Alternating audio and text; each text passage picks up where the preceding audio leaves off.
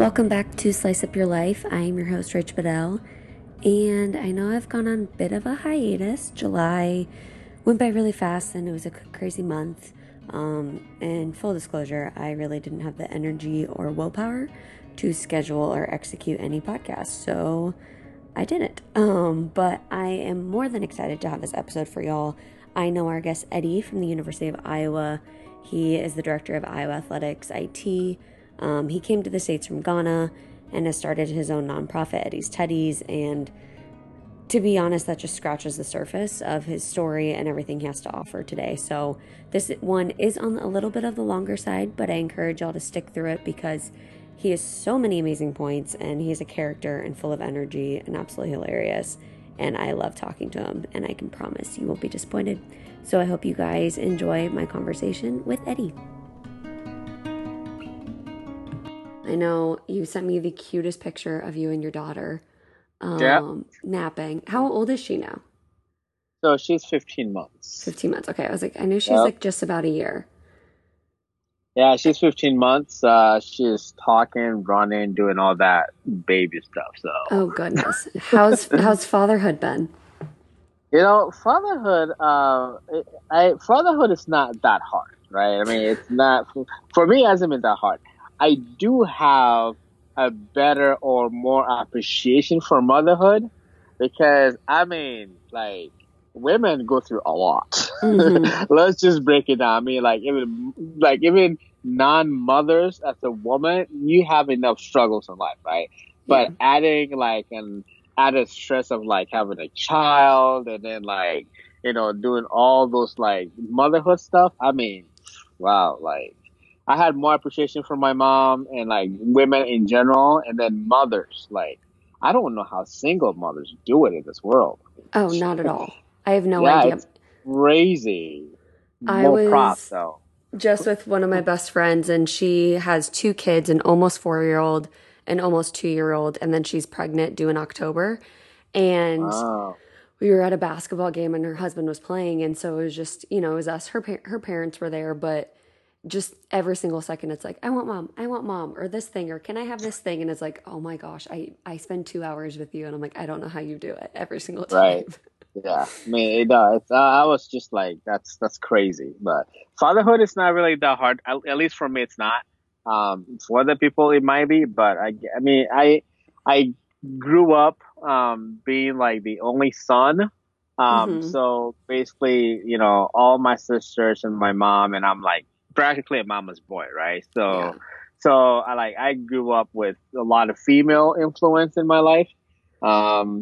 So again, being a father is really more of like, translating what I've learned growing up with all those wonderful women around me. So. Oh, definitely. And do your sisters, do you have any nieces or nephews? Yes. Yeah. So the crazy thing is I have 7 nephews.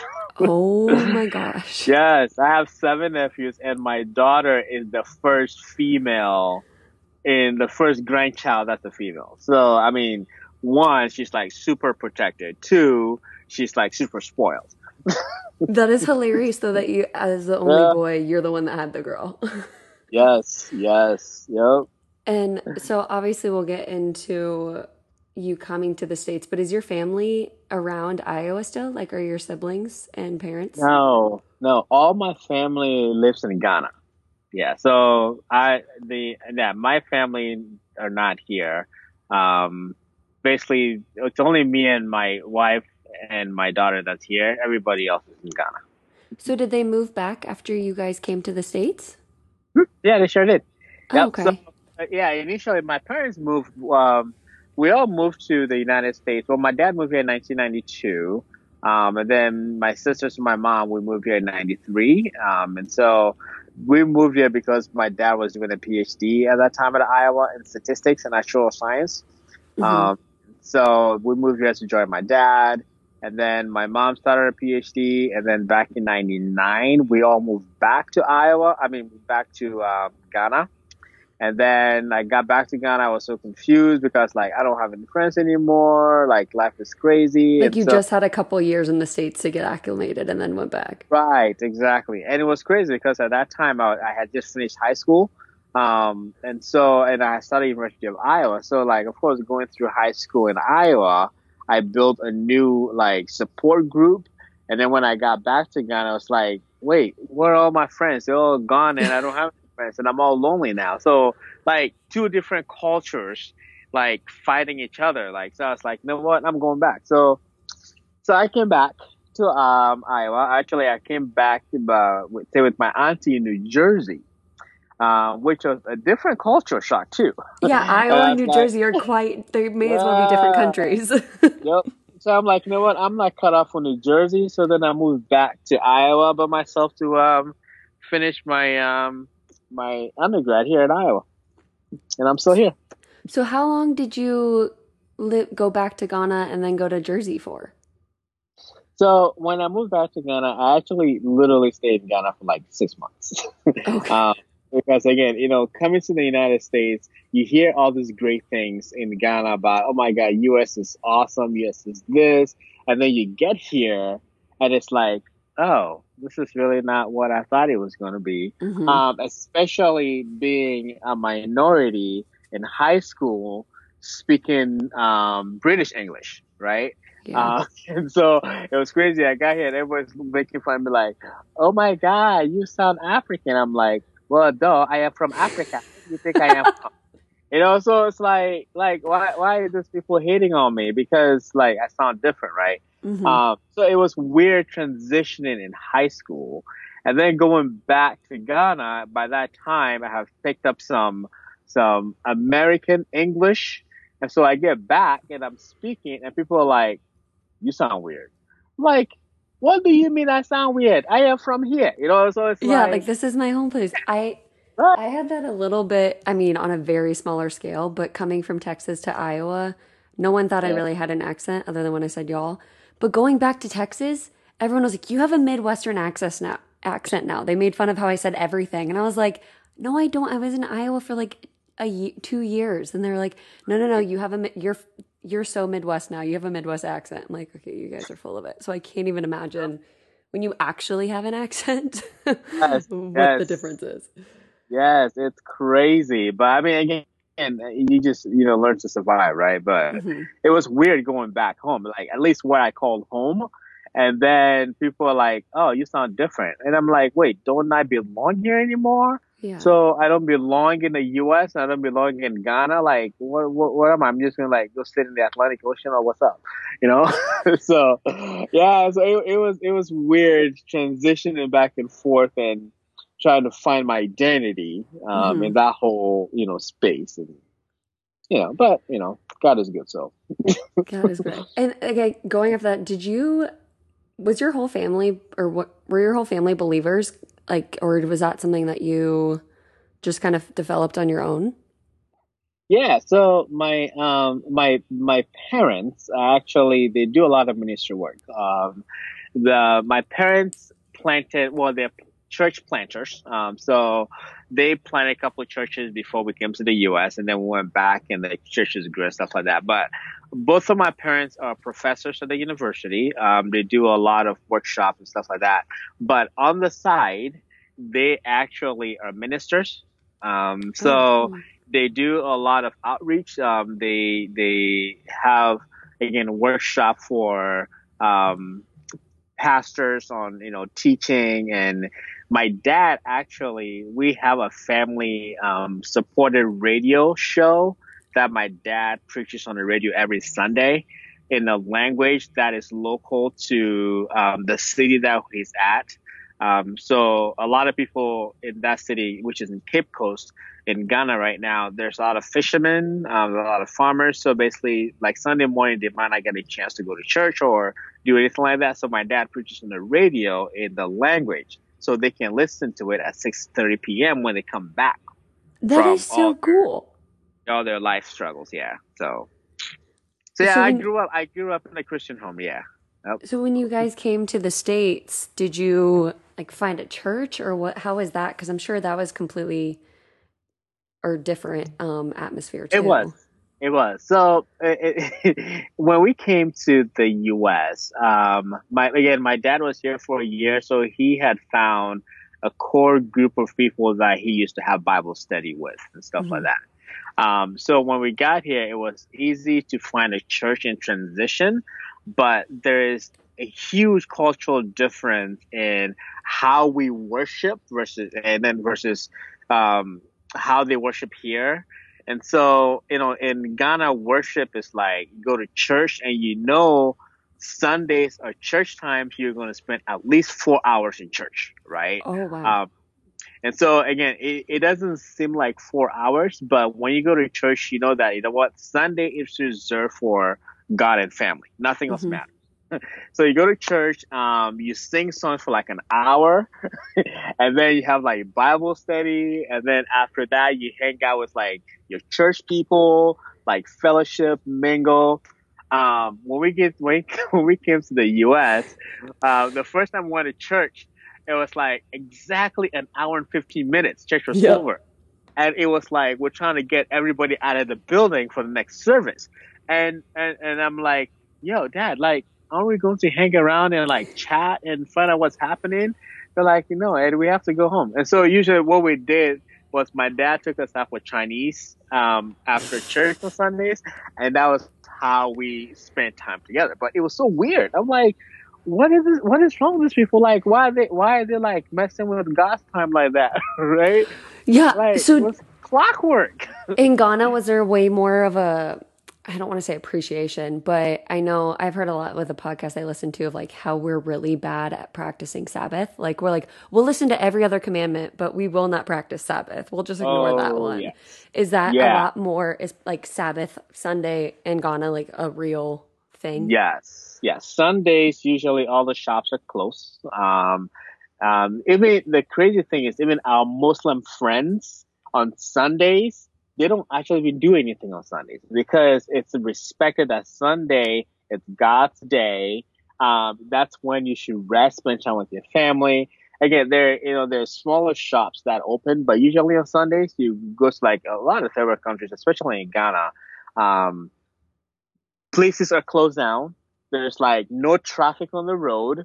You see people just hanging out with their families in their houses, just like spending time with each other. You Yeah. know? Yeah. Would there be like big family meals and things like that? Not necessarily. I mean, but usually family hang out a lot with each other, right? Again, it's Hmm. it's a day of rest. So even though there might not be a huge family gathering, usually people actually just visit each other after church or Hmm. check on the neighbors or see how you're doing and that kind of thing. It is Not here. funny. Not here. It is, yeah, Not, here when you go to church and it's like over an hour long service, they tell you that like in the beginning. Like I know the church I go to now, it's from 10:30 to 12ish, sometimes 12:30. But when I went to church in Iowa City, like the very first time, or pretty much every time they'd be like, okay, just to let you guys know, like we will go a little bit over an hour because it's protocol that like everything is usually just an hour here, like 60 minutes on the dot. We'll cut things if we need to cut things. So it is funny how different it It is. is. It is different. I mean, so a lot of times, again, I think the United States is an individualistic community, versus Ghana, which is a community oriented community. So what happens is the community oriented society is based on the fact that building relationships is more valuable than your own time, right? So Mm-hmm. in Ghana, spending time with each other is more of a priority than you spending time really by yourself. In the United States, it's more about you spending time with yourself, your own time is more precious than spending time with somebody else. So what happens is we miss out a lot on building relationships or having meaningful relationships with our neighbors, our friends, our people at work and stuff like that because we're so much focused on me and my internal needs versus in Ghana it's all about the society and building a community together, Which right? is, Which is the big difference. yeah. And that was probably, I think I read somewhere that that was one of the biggest things when you came over that was the hardest, is that it's everyone was on for them essentially for themselves is the easy way to put it Yes. for here in the States. And you Yeah. came from such a community centric country and atmosphere. So it was just such, again, a Yeah. culture shock, I'm sure, on all levels. I explain it in this way. If like when I moved to the United States, it was like taking me and dumping me in super cold, icy water with sharks. Oh my gosh. Sounds Right? terrible. It was, especially, being in high school. Again, at that time, when Mm, 93 ish, I was what, 14, 15. And so at that young age, when you're starting to develop and starting to build your identity, and then you get here and everything you know or everything that people think about you is ripped apart and you're being made fun of. Especially when you hear from your superiors that you're not good enough to do something, like it really messes with you, right? At a very young age. And it really, like, I was just like trying to swim out of cold water being chased by sharks. yeah. Well, yeah. A lot. Like, again, a lot of international students, when they get here, or a lot of people from different countries, when they get here, they experience the same thing because, they're different, they sound different, and usually people don't readily accept something that's different. Yeah. And talk a little bit about, I know I read, was it your guidance counselor that completely just shut you down? Oh, yes, you're going to make me tear up. Oh. So it's good. Again, I love sharing my story because, that's a platform I use to start my nonprofit organization, Eddie's Teddies, which I can talk about here in a little bit. So, in my junior year in high school, I was looking for colleges, and I was a pretty smart guy.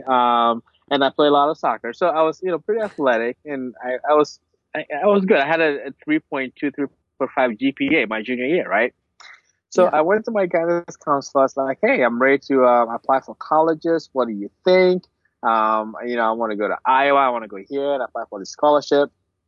A guidance counselor look at my GPA, look at my classes, and then look at me and said, "I really hate to break it down to you, but you're not going to make it in college." Like, okay, you are rude. And But a then he guidance didn't. counselor of all people. Yes, and he didn't stop. And he then told me that, the best advice I could give you right now is, you should probably continue working at Fairway, which I was working at that time, part time. If you continue working at Fairway, maybe you can, get a career in becoming a store manager. Or a lot of people also work at McDonald's, so you can become a supervisor at McDonald's.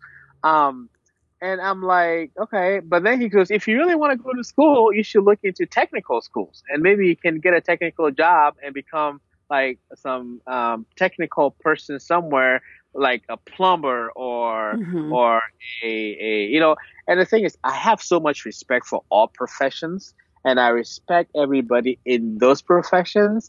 But again, I didn't come all the way from Ghana to the United States working so hard and studying so hard for somebody to tell me that, you know what, you're not going to make it in college because you're not good enough. Which doesn't even make, like, it's, you had a good GPA and like you were So working, you were doing things.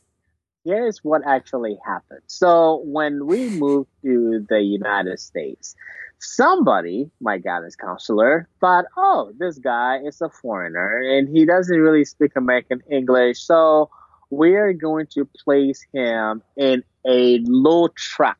So a lot of people don't know in the American system, there's different tracks.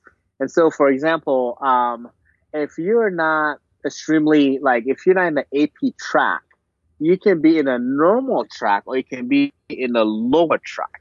So when we got here, because I was from a different country, they placed me in the lowest track, which means I was taking basic algebra, basic geometry, basic Mm. history, like all the basic classes. And I was excelling in all those basic classes. instead of being moved from the basic classes into the next level, that never happened because they're like, oh, well, you're doing good here, so we're just going to leave you there. So I never actually took any college prep courses, and I was never Right. advised to take any college prep courses that will actually qualify me to apply and get into any colleges, right? And this whole thing was determined by my guidance counselor and whoever other individuals that says, you know what, Eddie's going to be in this track. I mean, that decision is made right now in the schools, Mm-hmm. right? And so it was crazy. I remember going home that day crying so much. Going, my mom was like, my guidance counselor said I was stupid and I'm not smart enough and I'm not going to make it in life. And I remember my mom telling me two things. My mom said, you can fix a broken bone, but you can't fix a broken mind. Again, because I was pretty athletic. Mm-hmm. And she also said that there is two people in this world that know what you're capable of. It's me, your mom, who gave birth to you, and God who made you. If one of those people are not telling you that you cannot make it, then you need to stop listening to what everybody else is saying and get back and go prove them wrong.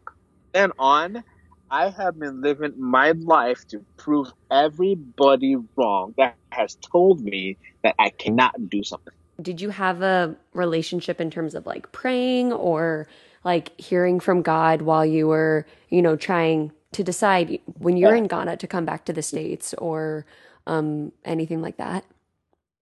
There's a lot of prayer involved, and the the great thing is, I would say I have a great support system, including my family and my super close friends who constantly pray for me all the time. During that time when I was making a transition, especially when I came back to the United States by myself and just trying to figure out life, after Mm-hmm. being told you're not good enough to go to college and you're not good enough to do this, and I came back to prove myself or to prove to my guidance counselor that I can do it. Um, Prayer became a second, like it became a secondary thing, right? Because I was so much focused on proving somebody wrong Mm-hmm. that I had forgotten that I needed to have prayer attached to everything that I did, right? Again, part of human nature is, when things are going okay for you, you tend to forget about God being there, Yep. which is, and we shouldn't do that, right? Mm-hmm. Because again, in Thessalonians, I think it talked about with everything you should pray, right? Um, and so for me, it was I had to come to the realization that, oh my God, I am not here by my own might, but I am here because of all the prayer warriors in my life that prayed for me to get the strength to do what I do. Mm-hmm. So and then so once I figured that out, it's like, oh my God, I need to be part of a Bible study, and I need to be part of a small group, and I need to invest in the youth. And so what I started doing was I started working with a lot of youth and the elementary school kids. And so during that point, since I had to teach them the Word of God, I had to really get into the word to understand it and Mm-hmm. pray about it for me to translate it for those kids. And that was when I was like, you know what, I really need to get back to praying because I can't do this by myself. Yeah. Doesn't matter how hard I try, I really need God in my life. How old were you when you were working with the elementary school kids? I was 22, 23. Okay, so just like out of college or in the midst of that. Yep, yep. Yeah, I started working with elementary school kids. Well, I did high school youth group when I was in college. And then after I finished college, I went back and started working with little kids. Okay. So Well, and because you do that, I mean, that's something that I noticed too working together is that you are constantly, the biggest thing is you're always trying to help people and motivate people. I know, like, with like Trisha, getting her involved with people, or like, I heard you were telling Sarah she should go be on this, it was like Women's on the Leadership board, yeah, Board. Yeah. which I did. I got her to get involved. Yeah, I was so She proud did of it? her. I'm still working on Trisha. Yeah. So Sarah is on the community. She's on the event planning committee for the Johnson Crisis Center, which is not community crisis center. And so we're planning this big 50th anniversary because I'm on the board of directors. And so I was trying to get Sarah to get on the board, but I'm trying to get her to get a feel of what it is that we do. So she's now on the committee. I'm still working on Trish a little bit. I'm challenging her, but you know what? Eventually, I'll get her to do things too. Well, she'll hear that. So That's great. now you'll know. I got you, Trish. I got you. But I mean, going back, I mean, I think what I really got good at doing is looking at people's potentials, right? So, I mean, a lot of people have great potential, but sometimes we don't realize our own potential until somebody comes by and be like, "Oh my God, like you're super smart. You're super brilliant. You're wasting your time doing this. You should get more involved and do this so you can see how good you are." Hmm. Right? Again, that's really all I want to accomplish. It's really just telling people, getting people to realize that, you know what, you are actually using 40% of your brain right now. Like if you can use or tap into like even 70 or 80%, you can do amazing things, right? And Hmm. you can pick that up by just, working with people. But you have to actually study people and watch people, understand how they function in order to do that. Do you feel like you have a good grasp on that from the community like living that you grew up in? Yes, yeah, absolutely. Again, growing up in the community environment, you learn to know people, understand people, understand the different personality types of people, and learn how to communicate people's love languages, right? Hmm. Because again, we all have different love languages, but you have to understand how to communicate to people in those love languages for them to understand. So Eddie said it's been for 5 years. Yeah, so I've been doing Eddie's Teddy's traveling back and forth to Ghana for about 5 years now. And the very first time the Eddie's Teddy's idea came to me when I was sitting in the hospital, working at the help desk. I was bored out of my mind because I was like, oh my God, I need to be challenged. And so I started reading about, some random stuff about kids and stuff like that. So I ran into this research that says that a patient or even a child that is brought to the hospital, if they have a companion, and a companion can be described as either like a teddy bear or a pacifier or something they can hold, Hmm. the recovery rate is twice as fast as somebody who doesn't have a companion. Oh wow. And then they did a third group that says if you have a companion and then also have faith, you get better about 3 times as fast as somebody who has neither faith or a companion, right? Oh wow. So I was like, oh, that's crazy because there's a lot of kids that their parents drop off at the hospitals in Ghana, or there's a lot of kids in Ghana who their parents are busy working because they don't have anything. So I'm like, I can do something about that. So I remember the following year on Valentine's Day or after Valentine's Day, when they have all those teddy bears left over in the shelves at Walmart. I went and bought 50 of those teddy bears. And later that year in December, I took all those 50 teddy bears to Ghana. And the goal was to get those 50 teddy bears into the hands of kids who need it, right? And so I Hmm. handed one of the teddy bears to one of the kid, and of course, the teddy bears are Valentine teddy bears. And it says, I love you on it, right? Or be mine on it.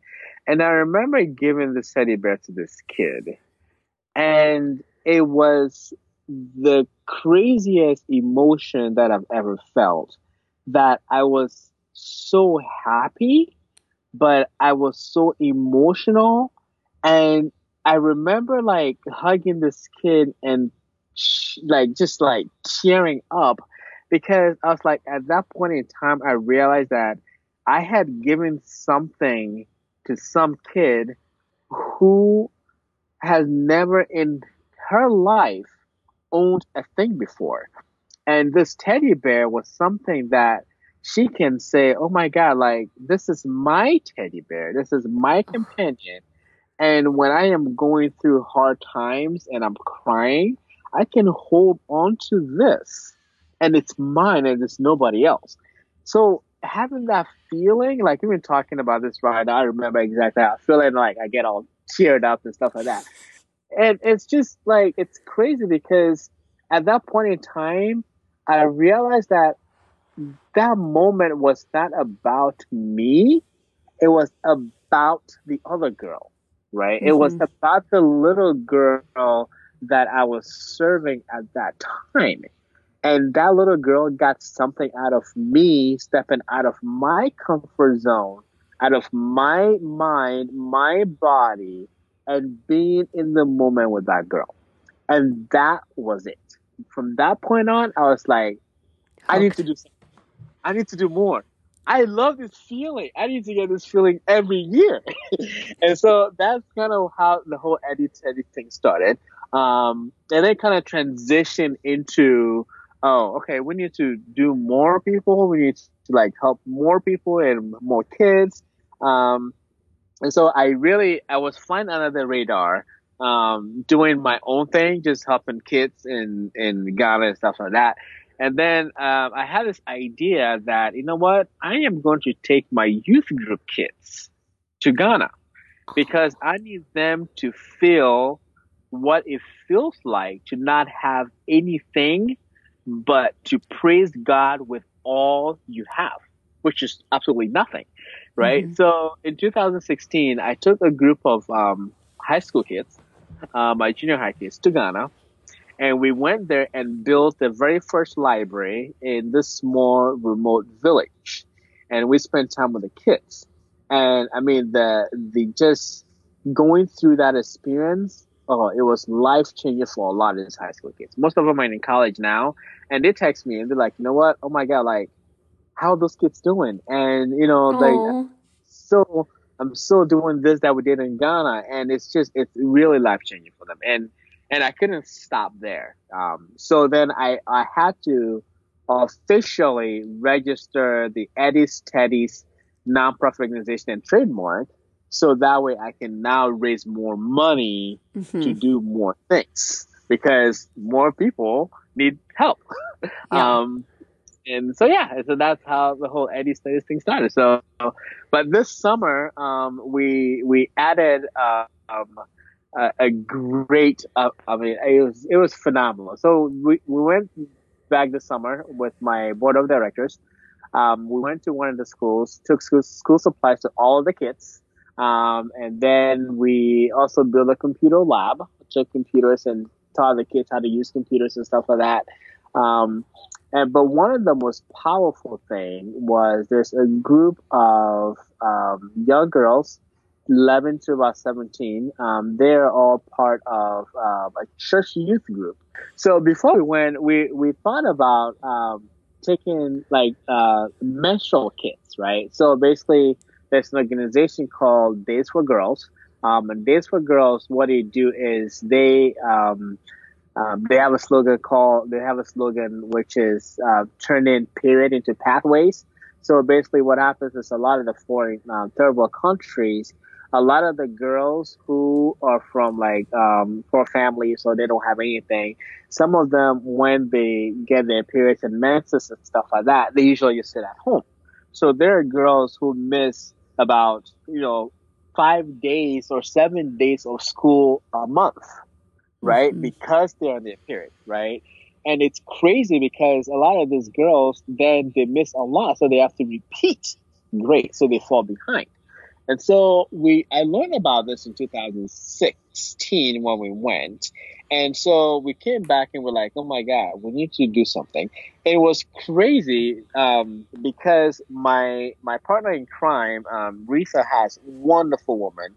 She learned from a friend saying that, oh, there's this organization called Days for Girls and they make period kits. And she was like, we should try it out. I was like, that's brilliant. And so we took 60 period kits to Ghana with us.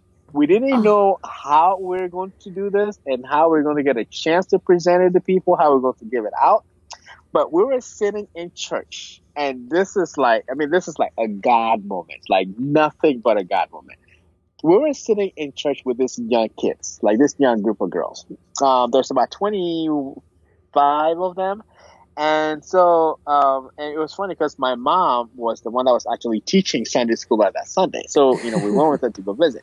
So we're sitting in Sunday school and my mom has finished preaching a lesson and we were like, okay, you know what? Sunday school is over. We're about to go home. We have these kids. What do we do? And, my mom was like, hey, so does anybody have any question, about anything? Right. And so we're sitting there like, well, all right, well, maybe another time. And one of the girls got up and said, well, I hope it's okay, but I have been struggling with something. Is it okay if I ask a question about my period? Yeah. your And kid. Oh my gosh. I am dead serious. And immediately, like, it was like the door has just opened to Hmm. talk about exactly what we were there to talk about. And we didn't have to do anything. I mean, like, that was not a God moment. I don't know what is, right? Seriously, So like if that wasn't him speaking through yeah, her. so she was just like, yeah, so again, so for all you listeners, this might get a bit graphic. I apologize. um, so basically, she was like, yeah, so when I have my period, I get a really heavy flow, and my mom thinks it's weird, and like, am I weird? Is that normal? And it was Oh, bless crazy her because soul. we had a medical a nurse with us, right? So instantly we're like, oh, we have a nurse. So then we had the nurse start talking about, what it is for the female body to go through the menstrual cycle, Hmm. and they just talk about, the changes that happens and all the different things happening in the body, and during that time we went through and give them period kits. So we ended up giving out 52 because other people started hearing about, oh, they're talking about periods at church. And all of a sudden, all these women started running to the church to Oh my listen. God. Yeah, so we ended up giving out 52 of the period kits. And then we ended up living 8, but it was just one of those moments that God used to actually do exactly what we're there to do. And it was nothing else but a God moment, And so just talking to those kids. And a lot of these kids are from like broken homes, right? A quick Hmm. story about one of the girls. Her name is Mary. Mary, is from a family of 9. Her family practices witchcraft, right? Which is normal, in a lot of the third world country. In Ghana, it's Yeah. pretty. So she, at the age of 13, decided to run away from home because she didn't want to practice witchcraft. Mary's twin brother is in jail for robbing people. And so when she left home, her parents disowned her. Okay. Her father then died a couple of years later. And so she was just out going around sleeping with friends week to week. Everybody in the village knew that Mary was not going to do anything with her life. She's just worthless and blah, blah, blah. Mary then moved to live with her sister. Her sister got, sorry. So Mary, when like will be sleeping in her room, and all those older men will come into the room and try to sleep with Mary, and Mary will run away. So one day, Mary asked about her sister, "Why are all these old men coming to your house and trying to sleep with me?" And the sister reply back and say, well, how do you want me to pay for you staying with me? Right. Oh. So essentially, Mary's sister, older sister, had been collecting money from all these older men to come and sleep with this 14-year-old girl. So Mary then ran away, right? And so she was just out and about. And again, this is just one of the 25 girls in Mm-hmm. that room And that we're yeah, just talking in that one space. yeah. And so, instantly, again, I don't know what I was thinking. Listening to Mary's story, probably another God moment.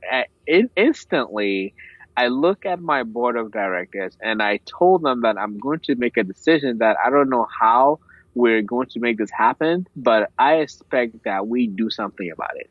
So we heard Mary's story, and instantly, I made a promise to Mary. Like, right there and then. And I told Mary that moving forward, because Mary is in what, she's 14, 15 now, and she is actually only in sixth grade.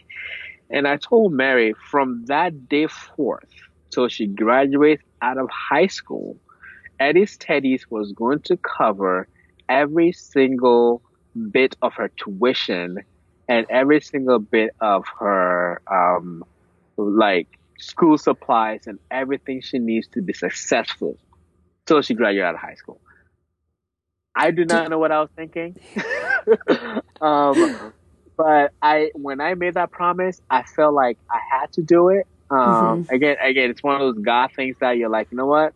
I think we have to do this. Yeah. He And made you say it, so then you had to actually follow up on it. right, exactly. So again, so we set up a scholarship. And the scholarship that we set up is we actually set up the scholarship and named the scholarship after Mary. And that moving forward, what we're going to do with Eddie's Teddy's is we actually have a scholarship to help these girls in this situation. One, complete school, and two, find a home for them. Right? Because again, we take a lot of resources in the United States for granted. While there's people in, different countries and all they need is, some love and some hug and just somebody telling them that, you know what, you are good enough. And that's all they needed to hear.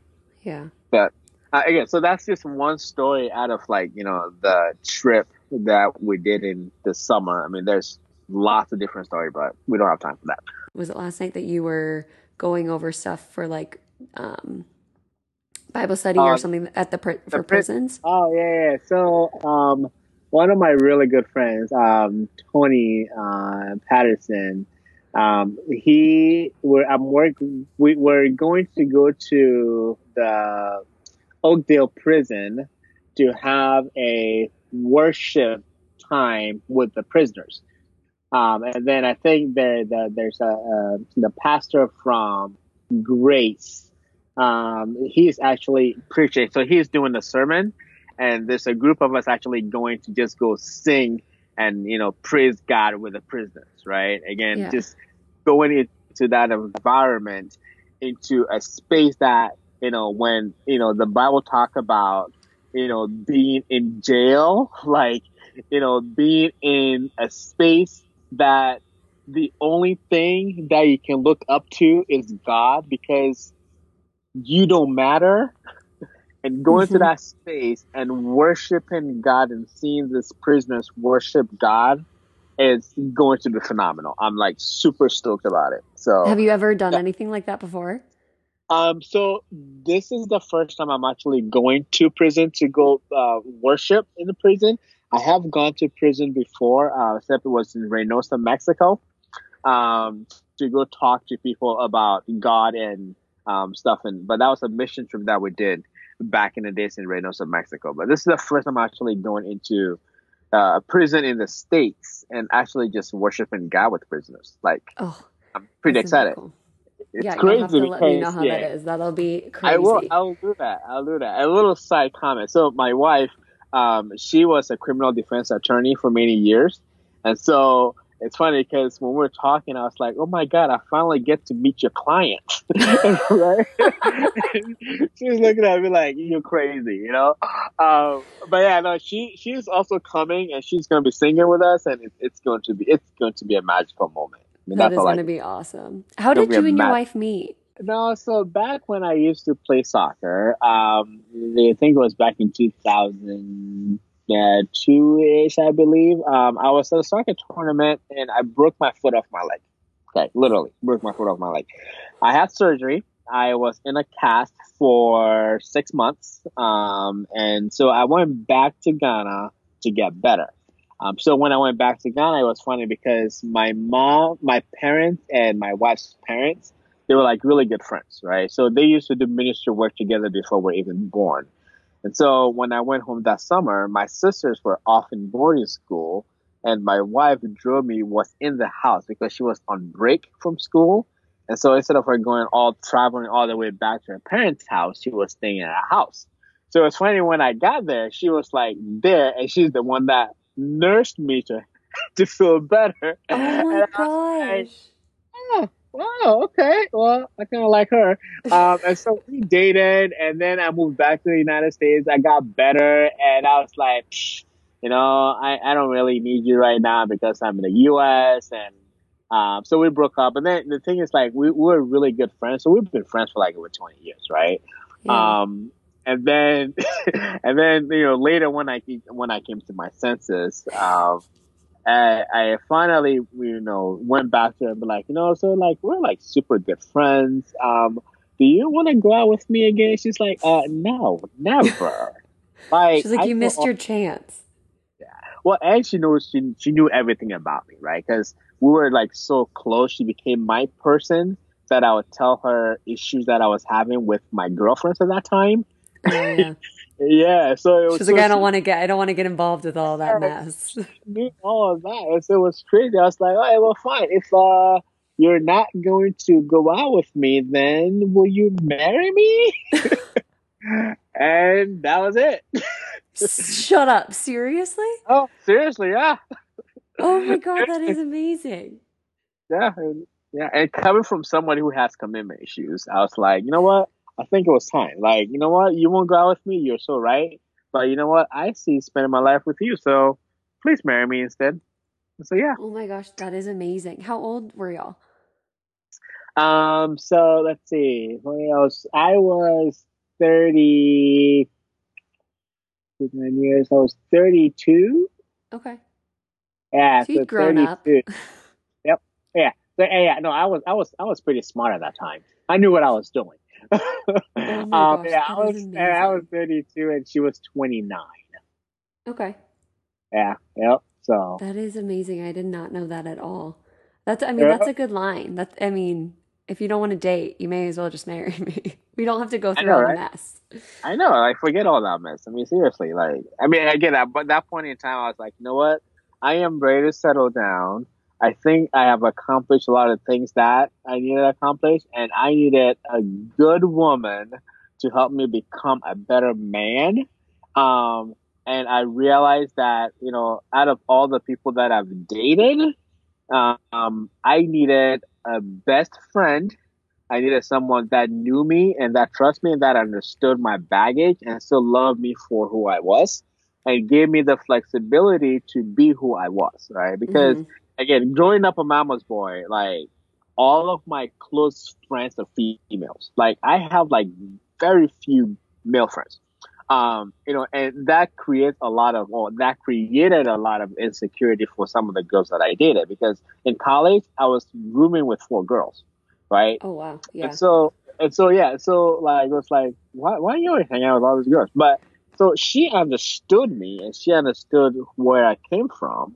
And the funny thing is, all of her really good friends are guys, right? So and here's the crazy thing: she's also the only girl out of four children. Oh my gosh. So you guys are Yeah, literally like the yin to the yang. yeah, so yeah, absolutely. So yeah, so we understood each other very well. So again, when I was like, you know what, if you won't date me, will you marry me? At that time, I had like taken out my black book, like cross check all of these other girls. I'd be like, yeah, I don't want that. I don't want that. I don't like her personality type very much anymore. I think this is it. This is the woman for me, and just gotta go with Yeah. it. Yeah, you obviously haven't been wrong. So, one random question that I have, and it's more so just because I'm curious. How is Yes. the food very different in the States versus Ghana? Uh, yes, the food. It's crazy. The food is completely different. Like um, American food is hands down fatty unless you Well, make the yeah. conscious decision not to eat those kind of food, right?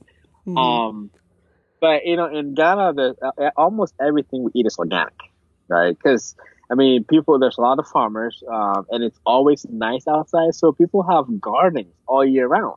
So you get fresh tomatoes from the market, like the pineapples, like coconuts, watermelon, like everything is fresh from the tree, right? So the food that we eat back in Ghana, it's really like fresh organic food, okay? And Versus then in you the come here. US, almost everything is processed, right? And again, it was a shock at first. Again, a lot of if anybody's listening right now, right, what you need to do is a lot of international students when they get here, some of the hardest challenges that they face is the food because it takes a while to get used to eating cheese and Even like your fries taste and buds. hamburgers. Yeah. Yes, exactly. Yeah, the food is completely different, but you get used to it. I really love cooking. I enjoy cooking. I am the cook in the house, although my wife made like really awesome food, but I'm the cook in the house. Um, and so like I like playing with, different things, just like Yeah. randomly making things. So No, I was just laughing thinking too, because when you came to the States, like at least now people are trying to be healthy and like trying to, dabble in organic. But when you came like the 90s to the early 2000s, like everything was processed. Like there wasn't a single yeah, healthy thing. You had to search for something that was green at that time. yeah, canned food was it. Like Oh, you yeah, pop seriously. in and that was it. And now Yeah. everyone's trying to wean themselves off of it. I mean, it's good though. I'm glad people are doing it. But the thing is, what people don't realize is for the underprivileged society, which is most of the society that I interact with, most of them actually might not even have the funds or the means to be healthy, right? Hmm. So, for example, a family of five, you can go to McDonald's and spend $15 and feed a whole family, right? Hmm. But if you want to go healthy and you go to the store and you buy, let's say, some salad, right? And you buy some dressing, well, that's really about $15, Yeah. And you right? don't have So, any like protein or anything in it. right, you don't have any of that. So again, it's a lot of the demographics or the population that don't have the means to be healthy. It's hard for them to eat healthy, but again, that does not give the excuse of, well, I don't have the means, so I can't exercise, right? Yeah. Walking is free, Walking and is free. you can get out and walk any day. You can go running any day. It's all free.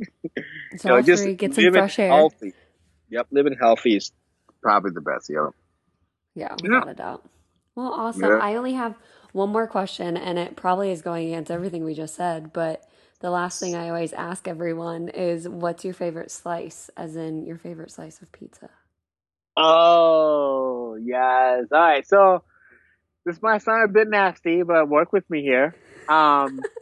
So, so I tried a seafood pizza in Ghana, Okay. right? Not even here. Seafood pizza in Ghana. And it was crazy because they had like the shrimp and it wasn't salmon. It was like, what's the tuna? Scallops? Oh, Tuna, okay. yeah. So it was tuna and it, Like it was cooked tuna all or like ahi tuna? no cooked tuna. Okay. Like, so it was all nicely decorated on the pizza, And I looked at us like, oh my God, that's like nasty. And then I took a bite. Was it OMG. amazing? It was like orgasm in my mouth. I'm telling you, it was amazing. Yeah, that was probably by far my best slice of pizza I've had, but it was in Ghana, not here. I That's probably would fair. never like a seafood pizza here. Yeah, it probably wouldn't be. I mean, Probably, unless you're like on the coast or something and you knew it was super fresh, but I probably wouldn't trust it. yeah. And Ghana is like right by the coast too, so it was legit. Yeah, But here I stick with taco pizza. true. True. Yeah, Do you go to like is it like Happy Joe's or what is that the place that people always get it? Or just in yeah, general, taco pizza? yeah. Happy Joe's. Yeah, general taco pizza. I mean, Okay. I do like the wood fired or wood. I don't know Yeah. what's the name for it. Wood Yeah, fired. that wood. Yeah, that pizza because it's very nice. I like that because it's not thick, but it has like just taste, Lots of and flavor. it's yes, it's just good. Yep. So yeah, Oh, well, good. Seafood yeah, pizza. Okay, that's the first time I've ever gotten that one. So there you go. I will link below where everyone can find you, email you, Eddie's Teddies, all that good stuff. But thank you for sharing. Those were some awesome stories, and hopefully, I know they encourage me, but hopefully encourage some other people to, you know, just see what's around and be thankful and see how they can share and help motivate and encourage other people and be a part of community. yeah, absolutely. Get out to be part of a community. Go and plant seeds and just watch them grow. Right? That's what Jesus said in the parable of the sower, right? Yeah, Hmm. so yeah, just go plant seeds and just sit back and watch them grow. That's really all life is about, just helping people. And true happiness and true joy comes from when you see somebody else is happy because of your action. That's when you actually feel truly happy because it's really not about you. It's about the other person making you feel happy. So get out, get involved. God is good all the time. Awesome. Well, thank you so Uh, much, Eddie. Thanks for having me. Yeah, of Yeah. course. And anybody have any questions, just hit me up. EddieStudies.org. And okay, so final thing, and I know What's I'm up? just, final thing You're is fine. I have mad respect for you and what you're doing. So keep up the good work. Oh, Um, thank you. I have to say the first time I met you though, you were kind of intimidating Really, because I've gotten this before and I don't I was, understand I was why. like, oh my God, why is like Rach mean mugging me? Right? But then of course, when I got to know you more, I was like, oh my God, she's like the sweetest, well, nicest person ever. It's just like legit like that. I don't know. I think maybe it's just because you come off of like, you know what, like you're confident, you know what you're doing, and you know what you're saying. So if you don't want to be straight up with me, get out of my face, kind of thing. And I don't I know about all respect that, but I'll take it. I respect that, but initially I was just like, huh. But then of course after I studied you for a little bit, I was like, oh yeah, that's my kind of girl. I totally like respect that. Like that's who I want to hang out with. So Oh, keep well, up the thanks, good work. Eddie. Just keep doing what you're doing. Much love. Oh, thank you. I I'm done talking appreciate it. now.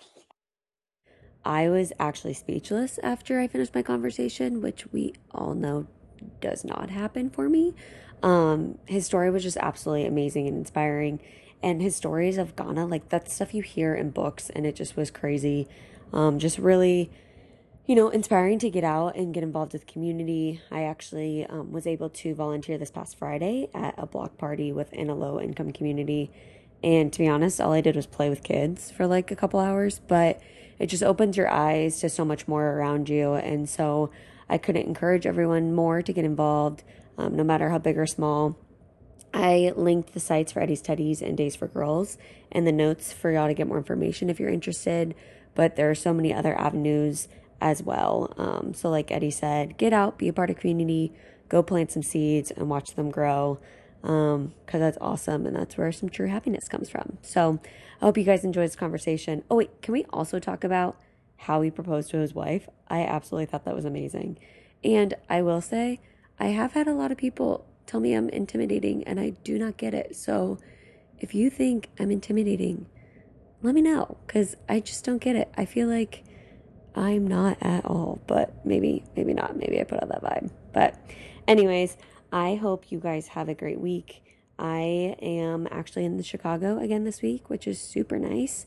And then I'm heading to Pella this weekend to see some family before I head to Washington for work. So, travel, kind of crazy life, but stay involved, stay acclimated, get in your community, and enjoy some life. But that's it for this week of Slice Up Your Life.